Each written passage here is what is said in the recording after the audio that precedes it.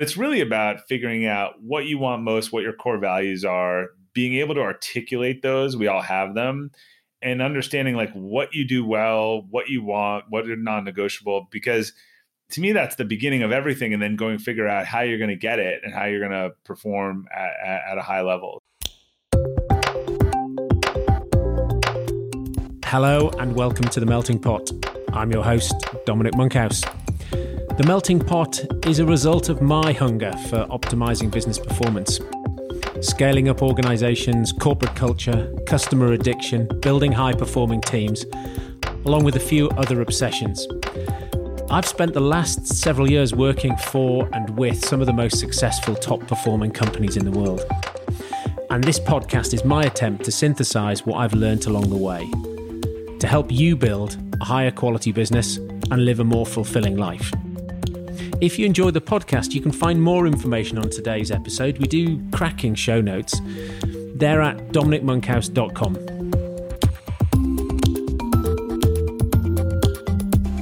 Hello, today I am talking to Robert Glazer. Robert is an entrepreneur, founder of Acceleration Partners, and best-selling author of Elevate. He's also the author of an absolutely fantastic weekly newsletter, Friday Forward, which we talk about the genesis of that in his business, wanting to write a letter to his employees every week. And it was important to him because they've built their business remote from day one. So it's based around some city hubs, but everybody works remotely. So we talk about the cultural implications of that. We talk about the genesis of the book and the podcast Elevate.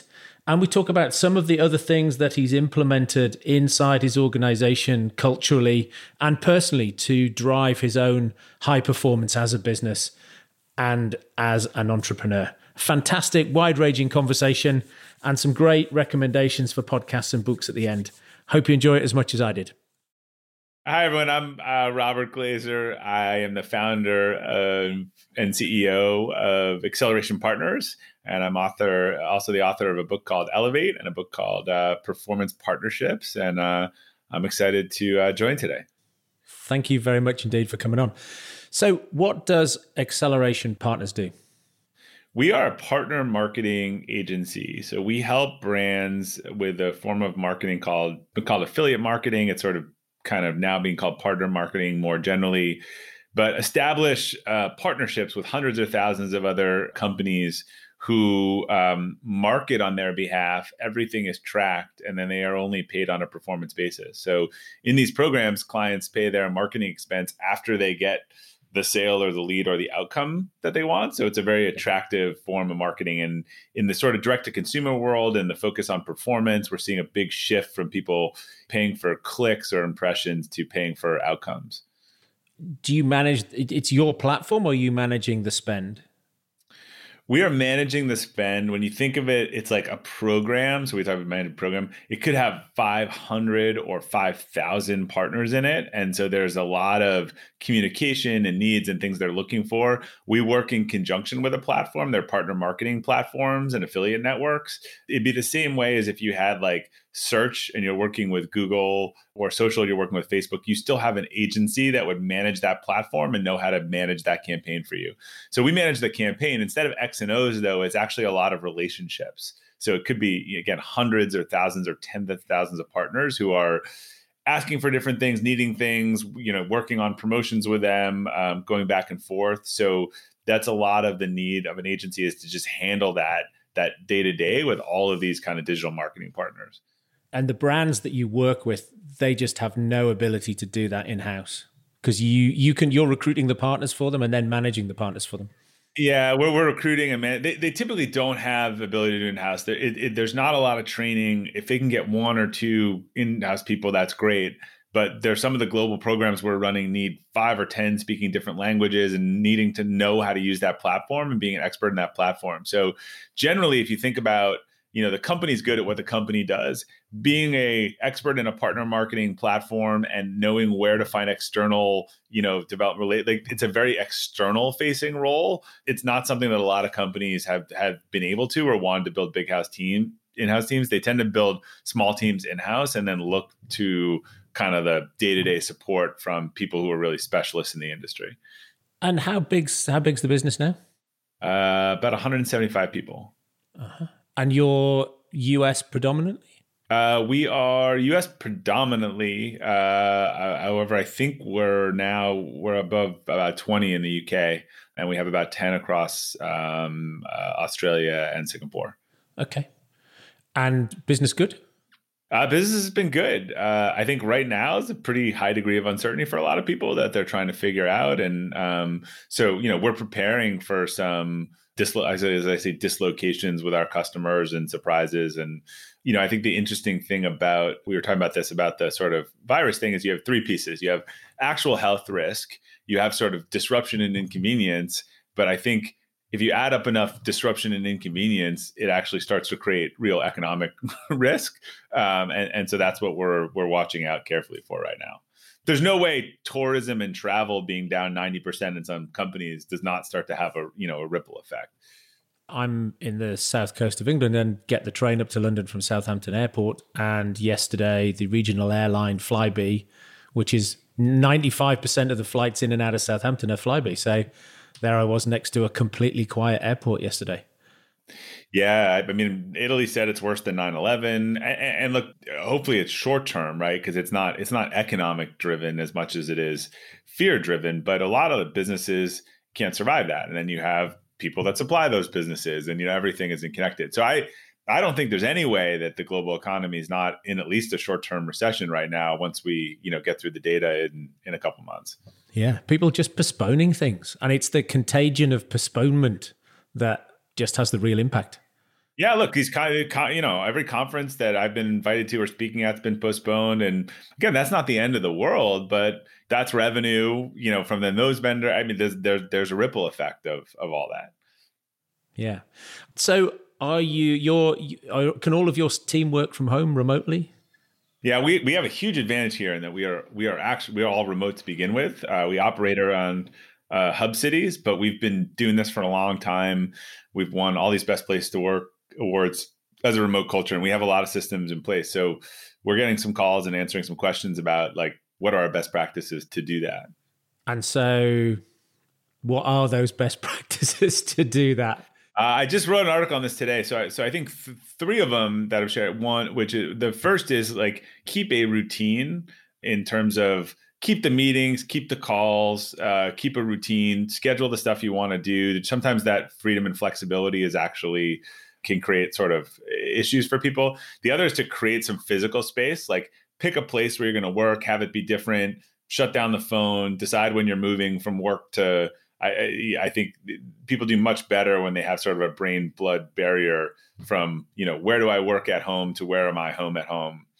And then the third is, which we're doing, is we just make everything video by default. So I think if you're not to get every 5-minute call, we are default video on everything. I think I always say if in person's a 10 and phone's a 3, I think in video is a 7. I mean, you can see people's reaction. It's just much more human. So I think a lot of, look, it's been increasing a lot, but we still do some of these video calls with clients or whatever, and all of a sudden they're ducking or moving out of the way the first time. And we're so used to it. But then after a couple of calls, they get used to it. But I mean, I've been on calls or pitches where someone's on the phone and we're on video, and I can see that they've lost that person 2 minutes before they can see it. So I think those are the three, video, keep a routine and a schedule. Don't change that, and then also kind of define your physical boundaries within your home workspace. What do you do in terms of because one of the big differences working remotely versus working in the office is, if you're in work, people just turn up and will banter with each other, or they'll talk shite while they're getting a cup of coffee. Yeah, and there's a real pro and a con to that, right? I think the 37 Signal guys in Basecamp have written a lot on REM work. And if you're in that good REM work phase where 2 hours where you're getting 80% of your work done for the day, another person just wants to come bother you, that's very disruptive. And I think it takes 15 minutes or something to get back into it. So, we do a lot of things to maintain the social fabric, but we actually, I think, our people get more undisturbed working time than they would in a regular environment. And does it mean that you hire different types of people, do you think? Yeah. So what's interesting is it's not necessarily all people that have, look, from a behavioral standpoint, people that have done it and thrived in it, like that's one checkbox. But we're not necessarily getting people who are looking for remote work or maybe their first time. So we've learned to screen for the things that would make someone thrive in that environment. And our core values are very aligned to the type of person who would work well in remote work. So I always say, like, look, we've spent a lot of time and energy over the last 13 years figuring out the 1% of people who would thrive in our version of this. It's not for everyone. Most of those people really value the flexibility in some way. They have family, they have kids, they live somewhere where it's a long commute, they're a competitive athlete, they like to travel. Like, that's a really important part of the equation for them. If they'd rather be in the office and they're kind of a raging extrovert, then we're probably not the right choice for them. But are you then using remote? Because some of those things that you picked up there, you're using remote to attract top talent that would otherwise not be available to you in a way that's your competitive advantage as a business? Yeah, and it's also the type, it just sort of fits our person who likes to work hard, get their stuff done, results oriented, but they have other things that are important to them outside of work, which we actually think is important, right? So they have a pet, they love training for marathons or whatever it is. So there's this holistic sort of set of circumstances that is important to them. What's interesting is when we opened in the UK about 3 years ago, our team there and our MD there was very worried about this. And so we said, okay, we're not signing leases because we don't do that. So get a flex workspace. You can encourage everyone to come in. And, they were very worried about the perception. And so we started doing that. And within a year, they were coming into town once a week. I mean, people in London, as you know, they have long commutes. They're living further and further out. And they started to get used to it. And they were like, look, we don't have to be in there.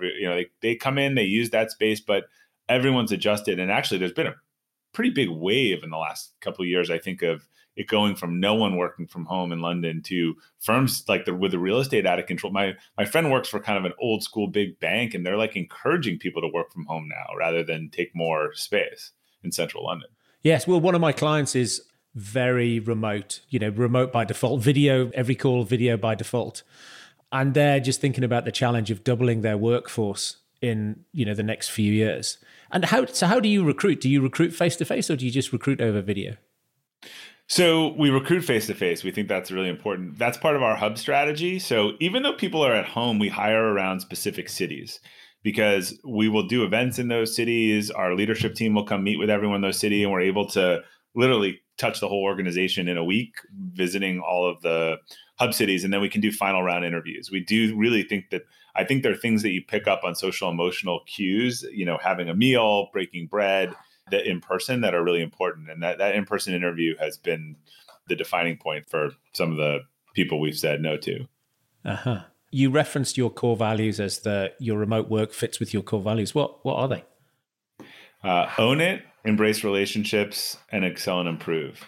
So own it and excel and improve. Own it and embrace relationships form this concept of really interdependence, which I would define as our core people. Like people who are bold, will act, but they generally believe that they're better as part of a team. We don't have any kind of brilliant jerks. But, in this type of environment, you can't be a sort of slow consensus builder, need to talk everything through. You got to be willing to act and make decisions. So again, my definition of a great culture is one that's just consistent. Like I'm not saying that that's a bad quality. I'm just saying that's a quality that probably doesn't work very well in our environment. And if you're a sort of consensus builder, need to talk everything through with everyone, like we're probably not the right company for you. Uh-huh. And what's the thing that you are obsessed about outside of work that made you build a business that you could spend time on it? I'm obsessed with people sort of living up to their ability, both inside and outside work. That's become a universal thing for me. I think one of the biggest shames is not living up to your own potential or capacity. And so that's really like the strategy, both behind the things I do outside of work and the leadership and development that I do inside of work. So a lot of the stuff I do, charity and social services really is around youth and potential and, making sure that, I think that everyone has the best shot that they can to be successful. And so why youth? What took you down that charitable route? A lot of people's purpose comes from their own experience and our pain. I think in my case, I I didn't really fit into the normal system. I was very creative, entrepreneurial. It's a very familiar story, right? So in school, I was not so interested in the standardized tests and the, sit down and I just, no one ever really kind of recognized that. I mean, in the traditional system, you're usually stop messing around, sit down, color in the lines. I didn't really get into learning, and I think that I lived well below my potential. And it wasn't until I realized that all of the things that actually I was good at, the strengths and weaknesses were aligned. And so that's a personal mission for me. I also think you can make a big difference at that stage in someone's life in terms of change and opportunity. I did have a lot of opportunity. Like I grew up in a upper middle class family. I didn't lack or want or need for anything, but I still had struggles. I think there are other people that just really like the opportunity or the assistance or get a chance can just make a huge difference for them. Fab. And you're best known, I guess, for your now world famous email. Yes, maybe most widely known. Yeah. Yeah. So how did that start? And then I guess there was a point where you decided to carry on and ride the wave, or you could have just said, "Oh no, this is embarrassing. I'm not going to do this anymore." Yeah, and I can tell you even where that point. I mean, I remember that day.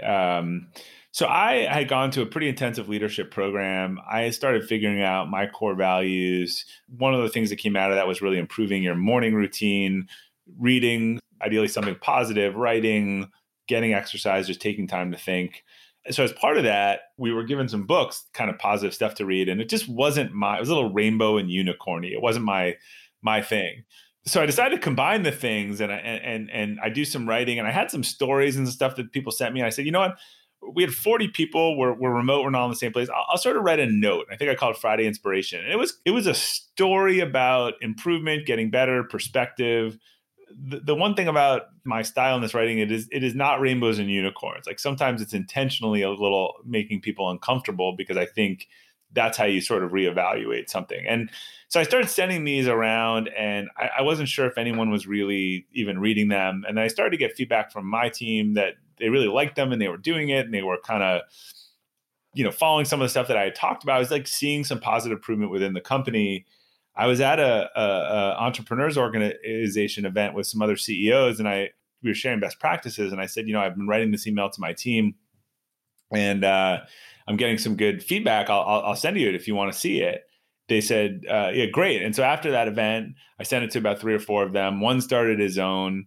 The other 3 said, like a good entrepreneur, like, this is great. We'll just send this to our team. And I had also been getting comments from people on my team saying, thanks, I love this. I forwarded it to my husband. He shared it with his company. I was having a hard time managing some of the just BCCs at that point. So I just set it up as a newsletter template so people could sign up. But I just made it like as much as it could look like a regular email. I took a couple hundred friends and family and colleagues and I dumped them on the list, and I waited for like what the bleep is this and take me off or otherwise. But I started getting the same responses, which was, thanks, I love this. I've shared it. And one of those people wrote an article on Inc. about how it was the only thing he read every week. And then 2,000 people signed up that week, and it just started to snowball.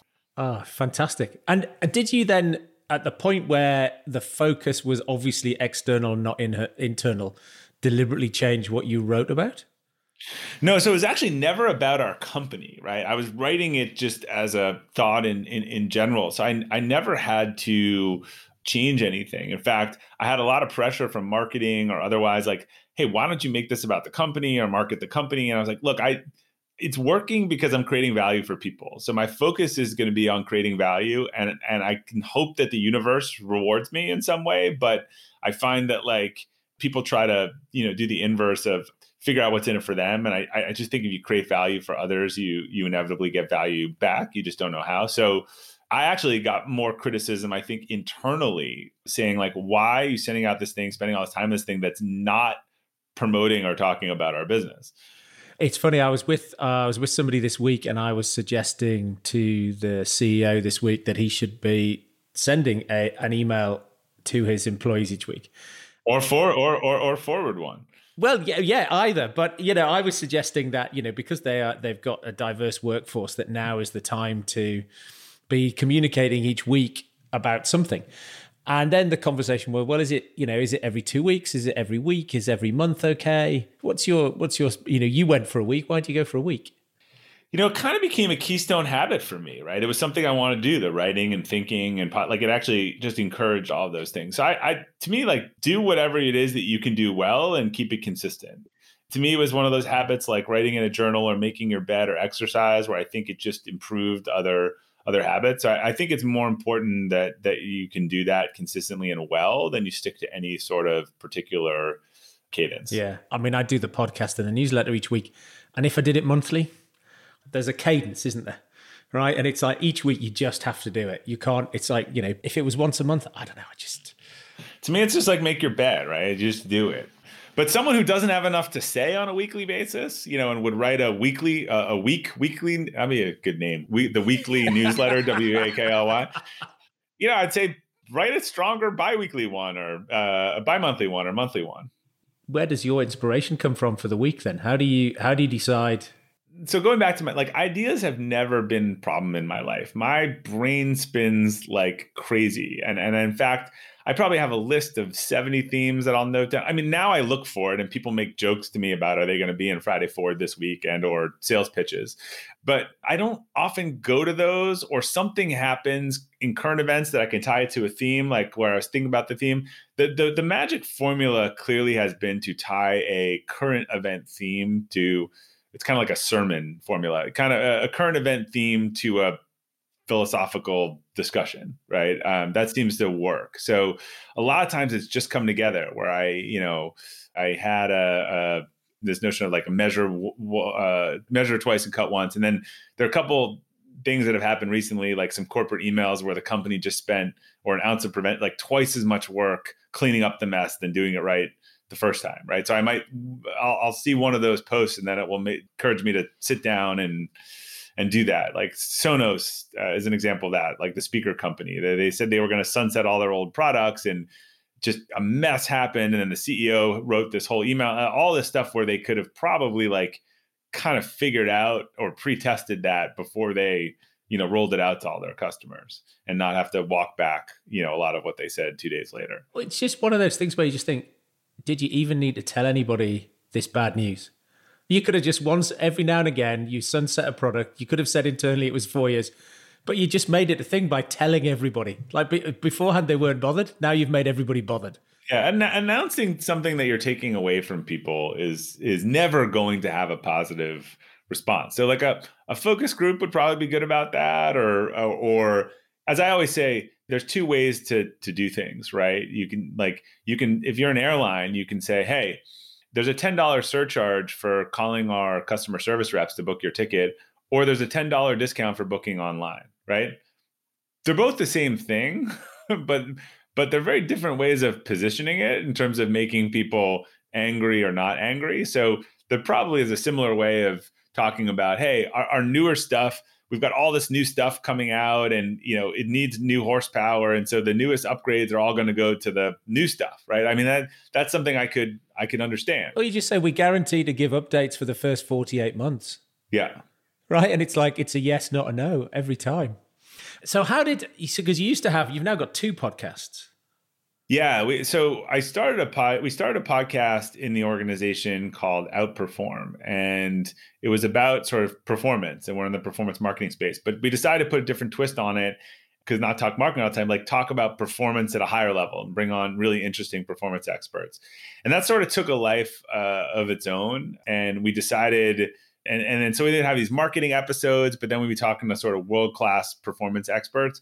And we just decided, and particularly when I was coming out with the book, that it was sort of a fork, and we decided to spit it off. So we kept the marketing one and went deeper on sort of nuances of marketing performance. And I spun that off and pulled all the episodes that really were from authors and other people around into Elevate.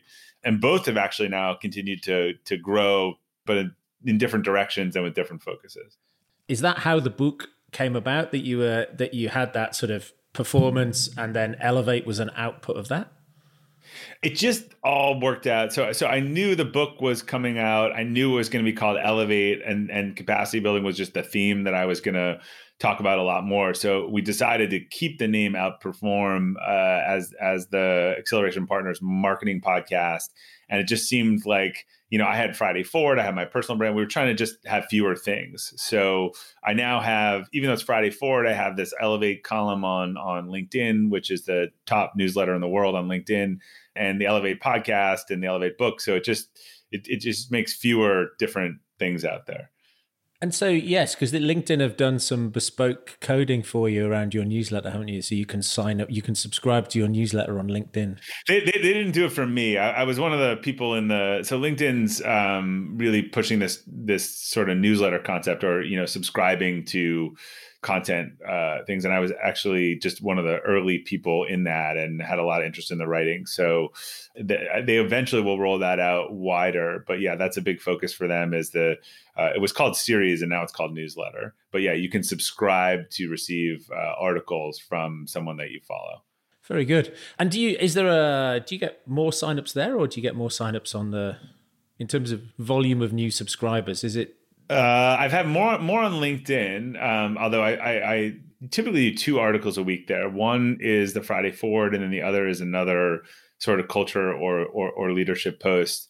Friday Forward is shared in a bunch of different ways beyond the direct emails. Like someone will take that email and forward it to their company or put it in their Slack channel. So I don't get as much direct feedback of all the places that it's going there versus, the newsletter number is more direct. But the newsletter has been growing some weeks by 5 or 10,000 a week. And what's been the impact of Elevate the book?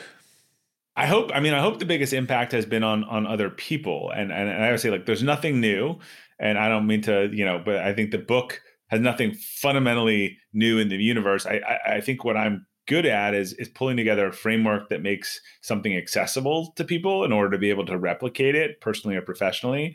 And what I have heard is, in the way that I have pulled those concepts together, is not how someone has seen it done before, to understand, what capacity is and how they can use it and tap into it. So I've been doing a lot more speaking. I've had some interesting opportunities, but for me, the definition of success was always, impact. If people are reading it, if they're enjoying it, if they're making improvements personally in their organization based on it, then I'm happy. And what's 1 or 2 of the key concepts in there that we could share with people? I start with this notion of spiritual capacity as sort of the beginning, and it's not religious, because I'm that's not something that I just struggled with a term there, but it's really about figuring out what you want most, what your core values are, being able to articulate those. We all have them, and understanding, like, what you do well, what you want, what are non-negotiable, because to me, that's the beginning of everything, and then going to figure out how you're going to get it and how you're going to perform at a high level. So I talk a lot. We actually help leaders at our company try to figure out their own core values so that they can articulate it up with their teams. And there's some framework in there and some exercises to get people started on that. At the opposite end, which is emotional capacity, just at a high level, spiritual is what you want. Intellectual is how you sort of get better and improve your operating system, ideally in service of what you want most. Physical, which I think we understand, which is probably the biggest accelerant or drag on the other capacities, is like taking care of our health and our stress and our energy level. And, it just makes us be able to do the other things well or not well. Emotional is really how you relate to things you don't control, other people, the quality of your relationships. The first 3 are really about you. And then the others is like, you're out in the world and how do you play well with others? And I think a lot of us waste a lot of emotional capacity on things that we can't control and people we can't control. And I mean, my biggest example is, if you and I get into a disagreement at 9:05 in the morning, and I'll make you the enlightened one here, and then at 9 and 10, you're back to work and finish your day and get everything done. And I'm walking around for 5 hours being like, bleeping Dominic, and I can't believe, like, this is the whole thing. We have the same hours in the day, right? And we experience the same event, but the way you handled it based on either your experience or otherwise is like, you didn't let it destroy the next 10 hours of your day. And I just couldn't. I spend the next 8 hours, reliving those 5 minutes in my life. Like, to me, that's a fundamental difference in emotional capacity. And it's a huge explainer of why some people are higher achievers than others. How much of that do you think is learned or learnable versus, I don't know, genetic or pre-programmed by our early life? All these things go hand in hand. When you know what you want and you're healthier. So I'd argue, like, if my physical capacity is low, someone asked me this on a webinar this week, and I said, look, if you've slept 4 hours last night and you're cranky, like, don't interact with people that day, right? It's all, you're going to piss off everyone, right? So some of that's a self-awareness that, like, my energy is low here, so, like, I need to pull out of this. But I actually think these things are much more learnable and trainable if we want to, if we're open to self-improvement than we believe. We understand physical capacity. Like, I'm getting my running up again for the spring. I ran 3 kilometers, a week ago for the first time, and I thought I was going to die, and then the next day I ran 3.2 kilometers and it was better. And today I ran 3.5 and, like, my heart rate was down 8 points. And same thing with weight. So if I do that over and over again, I will see the improvement. I really believe that that is true. Like, I don't, in terms of our spiritual capacity, our intellectual, our emotional, I think it's the same. I think we believe we have it or we don't have it. Like, I'm a runner or I'm not a runner. But, like, last week I couldn't breathe running 5K. In 2 weeks, like, my heart rate will be 15 points lower running 5K as I build that up. So I actually think these things are we have much more control than we believe. I think part of when we, say that we don't, that's just an excuse to not have to try. Two things sprung to mind. One is there are some people who have low emotional intelligence. So we might have had that fight at 9:05. And the reason one person isn't bothered is because they had no idea they'd pissed somebody off. Right. And I remember, I spent a lot of my time working in the US, and I read to your point about awareness, I read a fantastic article that said sleep deprivation is like alcohol. That it can lower your inhibitions. And I would always find myself at sort of 4:00 in the afternoon when I was over in the West Coast. 4:00, I'd pick a fight with somebody. Yeah. Like, out of nowhere, I'd get punchy. And it's just that, it would get to the point with the last organization, Pier 1, where that people would look at 4:00 and say, Dom, it's time for a fight. Come on. You haven't had a fight with anybody. And it's that once you've got that awareness, then you can manage it. Yeah. And to me, it touches all of them, right? So if I spiritual capacity, like, I don't think about what's most important. I lose the big picture. If I'm tired and stressed, I'm not going to do well at learning. I'm not going to do well at relationships. So, that is one that impacts us. And all of these things, I think, are interrelated and require understanding where we are just off at certain times. I just said this to someone this morning. One of my favorite quotes is, if you've ever heard this one, and I'll make it PG-13, although I don't know if you have that rating in the UK. If you meet an a-hole at 9:00 in the morning, they might be an a-hole. If you meet a-holes all day, you're probably Yes, indeed. And you were talking earlier about you'd been on this leadership course and you started to think about your morning routine. Do you do yoga? Do you meditate? Do you journal? I try to incorporate a lot of Hal Elrod's book, The Miracle Morning, which is sold like 1 million copies worldwide. Great program. And he just looked at what all the top performers did and then took all 6 of them and said, you might as well do a little bit. So the one thing I do is I try to create some space when I get up in the morning, think, read, write, plan out the most important things for the day, scan my goals again for the quarter and even the year, make sure I'm calibrated. I've been using Headspace and meditate, but try to just have that half hour. And then I might exercise maybe a little later in the morning or do something just to get the blood moving, even like 10 or 15 jumping jacks, like, pretty quickly. But I think it's this playing offense. I've front loaded my weeks and my days to always focus on. So I have no meeting Monday, where I have no scheduled meetings, so that I walk into Monday and I can knock a lot of stuff off my to-do list for the week. Most of our leadership team is synchronized. We know we're cognitively better in the morning, so we don't have meetings from 8 till 11:30 in the morning. That allows me to wake up, set my intention, say, here are the 3 most important things I get done that day, do them first. And then when meetings and calls and all this stuff starts kind of taking me off the rails in the afternoon, like, at least those 3 things are done. And to me, the 3 things towards the quarterly goals times 90 days, it all starts to add up towards chipping away towards whatever I said was the most important. You might not notice an hour a day redirected away from what's most important, but you'll notice the absence of 90 hours, at the end of a quarter. Yeah, No, absolutely. I saw something recently where Jeff Bezos said he makes no decisions in the afternoon. Yeah, Dan Pink wrote this book, When. It's a great book on the science of timing.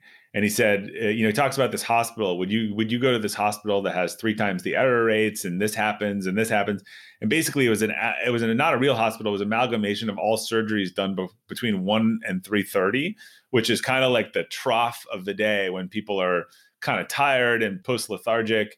What's interesting is that I think while you're cognitively better for sort of reading and writing and decisions in the morning for most people, unless they're a night owl, there's the data that like for creative stuff or meetings or brainstorming, like it's actually maybe better and okay to be a little bit worn down. So it actually just works better to have those types of things in the afternoon.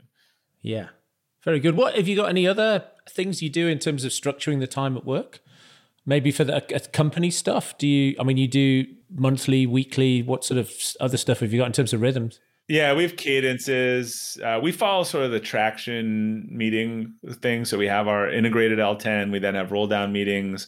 We have a biweekly all company meeting. We try to and again, we're coming out of those meetings saying, is this a 9 or a 10? And we've said to everyone, if you're not asking that question and it's not, don't have it, right? If you're all saying it's a 7, then don't have the meeting. I'm a big believer in time blocking. So when someone says, hey, can you chat tomorrow? Like the answer is usually no, unless it's a crisis, because I've blocked out the stuff that I want to do pretty far in advance. So that includes the personal stuff I want to do, working out or otherwise. Like I treat all those things as kind of unmovable. I don't really have free time in my calendar. I have time that's allocated towards certain priorities, personally and professionally. Is there a thing now that you can think back in time and go, it would have been fun or nice, or if I wish I'd known that then? You can't make everyone happy. It is far better to be authentic and consistent and piss some people off in that who don't agree than to try to make everyone happy. So I think I've gotten much more comfortable with that. I think I struggled being really resolute about certain convictions, but also being a people pleaser and not wanting to upset people. And then I realized I'm just not going to make some people happy. And those are the people that need to exit my personal or professional, life. And what I hope is look, I think it's worse to say one thing and do another than for someone to say, look, I appreciate this perspective. This is just not for me. And I don't want to do it. So I think we also we're an organization that's very focused on feedback. And I think sometimes we overreacted to the feedback of one. And I'm very cautious going through feedback now on, is this a pattern, or is this someone who, is frustrated around something who probably shouldn't even be at our company because they're frustrated about something about who we fundamentally are. Yes. Or they've realized, I do that with clients often where they reaffirm their core values. And then some of their employees realize, some of their employees realize they're in the wrong building, which is a good outcome to me. Or they come and say that. But I think we actually have the problem because of our Excel and Improve. I think sometimes we pay too much attention to feedback. I don't mean this in a I'm just too smart way, but I think because we collect a lot of feedback, most organizations don't. Someone will write the 1 out of 70 person 170 writes some thing. And I think it would be a mistake to change what the 169 love for, what the 170th doesn't like. Yeah. Yeah. And though that must get harder as you get bigger. Yeah, it gets hard. And that's part of the process. Read and listen to the most brutal thing that someone is willing to say about you or your organization and absorb it, but then decide how you want to react, or if that's important to you or otherwise. And that's why it's really important to have a really clear idea of where you're going and why. Yeah. Because then you could say their feedback might be absolutely genuine and true and factually correct, but actually if we go that way, we're going off course. Yeah, I've said that to people. People always want higher compensation. We're open book. One of the feedbacks we had, someone said, I went on these websites and I can make 30% more and all this stuff. I said, I don't know who it was, but I said the company any of you can make 20 or 30% more if that's the primary thing that you're focused on. I can't guarantee that that company will be in business for 6 months, or that they'll tell you the truth or otherwise. But if that's your number one focus, then you probably should go do that elsewhere, because our margins. And if we paid everyone 30% more, we'd be out of business within 60 days. So, we've been going for 13 years. We're best place to work. We believe in a lot of these things. We also believe in being profitable and self-security. We're not venture-backed and blowing through a ton of money. So I think hearing the feedback sometimes and then actually saying, I hear you on this, but here's what we're willing to do and here's what we're not willing to do. I'd say to that person, sounds like you should go take that job. And when you say open book, you mean in terms of your management accounts, or you mean in terms of salaries? Yeah, into management accounts. So on a P&L basis, we're fully transparent down to profit, and we have a dashboard that we report to everyone where we are. What I said on salaries, I think there's some timing issues when people come in. There's people, like, information wants to be free this day, and I understand that some companies are fully, open on that. I think it's a little messy. But what I have said to everyone is that if someone hacked into our database and exposed all of our salaries, nothing would really surprise everyone. People at the same level doing the same job are paid the same amount. We have bands. Our head of culture takes it very serious. I don't think my salary would blow anyone away because it's built into the P&L and all this stuff. So I feel like we operate it. You shouldn't operate as if, I always say, the Sunday paper test. Like, if the Sunday paper would make you totally embarrassed about it, then you probably shouldn't do it. So I feel pretty comfortable sharing a list of all our salaries. I just think it's a little messy having totally open, salaries. Like, you're due for a promotion in a month and you don't know that yet, right? And you're at 50 and the other person's at 51. And so you get all pissed about it, but you don't know you're about to go. Like, there's just some timing issues and stuff like that I think make it a little, I know some companies are doing it, but I think it's better to have integrity around your compensation than to have a public compensation chart. Okay. Other than Elevate, which people should, subscribe to the podcast and get the book. But along the way, what other books have you read that have impacted on, your personal journey, the business, the culture, or maybe even other podcasts that you listen to? On a podcast side, two of my favorites are How I Built This. Like, I love hearing the stories. Obviously, I think it's one of the top podcasts. And I love Tim Ferriss and some of the long format interviews he does with world-class, leaders. You could listen to that 2 hours and you get like all the best of the 5 books they've written, whether it's Jim Collins, like he did a 2-hour one. I mean, there's just some great ones that I feel like you get all the best person's thinking. On the book side, the book I always say that one of the best books I've ever read, helpful, is a book called Mistakes Were Made, But Not By Me. And it's actually like the definitive book on explaining cognitive dissonance. And I think cognitive dissonance is one of the most powerful forces in our personal and professional lives. And our ability to see it and be aware of it and understand it at play, I think, is a huge, huge advantage. I know, that's a fantastic book. I was laughing because I bought it for my wife. Oh, you did? And yeah, she wasn't amused at all. You failed the test of the book if you gave that as a gift. And I talk about this with our team too. I think sometimes I'm noticing this now in that, again, we're very transparent, but like, look, there've been some things that have happened or some integrity issues, over the years where we've had to, take action.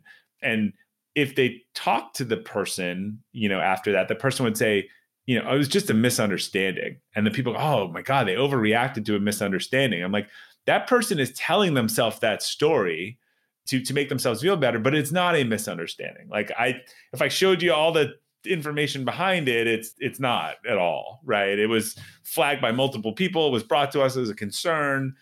So this is always a risk, I think. And this is where a lot of water cooler stuff which is, oh, well, what happened? Well, I was just a little mistake and everyone overreacted. And, that might be a story that person has created to protect themselves from not wanting to own up to what happened. It's a sort of a fantastic human trait that we can hold two diametrically opposed ideas in our heads at the same time and not go mad. But at the same time, it does allow you to absolve yourself of offenses against other people. Yeah, I mean, the big example in that book was in the U.S. when they came out with DNA testing and they started, exonerating criminals, saying that were convicted, for life, saying it wasn't them.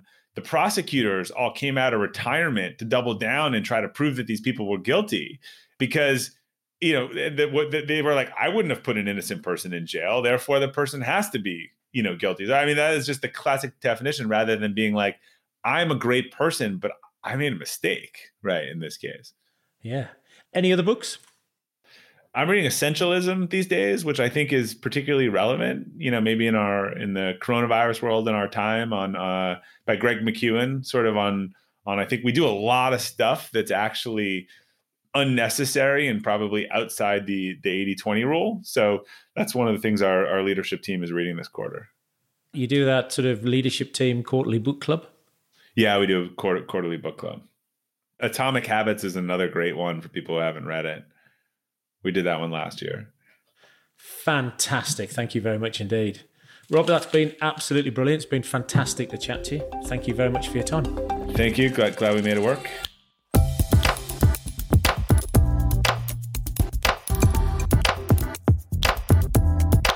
Thank you for listening. I hope you enjoyed that as much as I did. As a token of your appreciation, it'd be fantastic if you could go wherever you're listening and leave me a review. Those reviews really help other people find this podcast. For all information relating to this episode, you can go to dominicmonkhouse.com/podcast, and there you'll find some fantastic show notes, additional reading and links relating to this episode. You can also find my blog and the past editions of my subjectively not crap newsletter. The simplest thing to do on the website is to sign up, and I'll update you each week on the most interesting articles that I've read on all things relating to scaling up high-performing teams, net promoter score, company culture, etc. For social, you can find me on Twitter at Dom Monkhouse and LinkedIn at Dominic Monkhouse, although LinkedIn is probably the best way to reach me. Share your questions and comments, and perhaps even recommend a guest for a future edition of the Melting Pot podcast. Thanks for listening.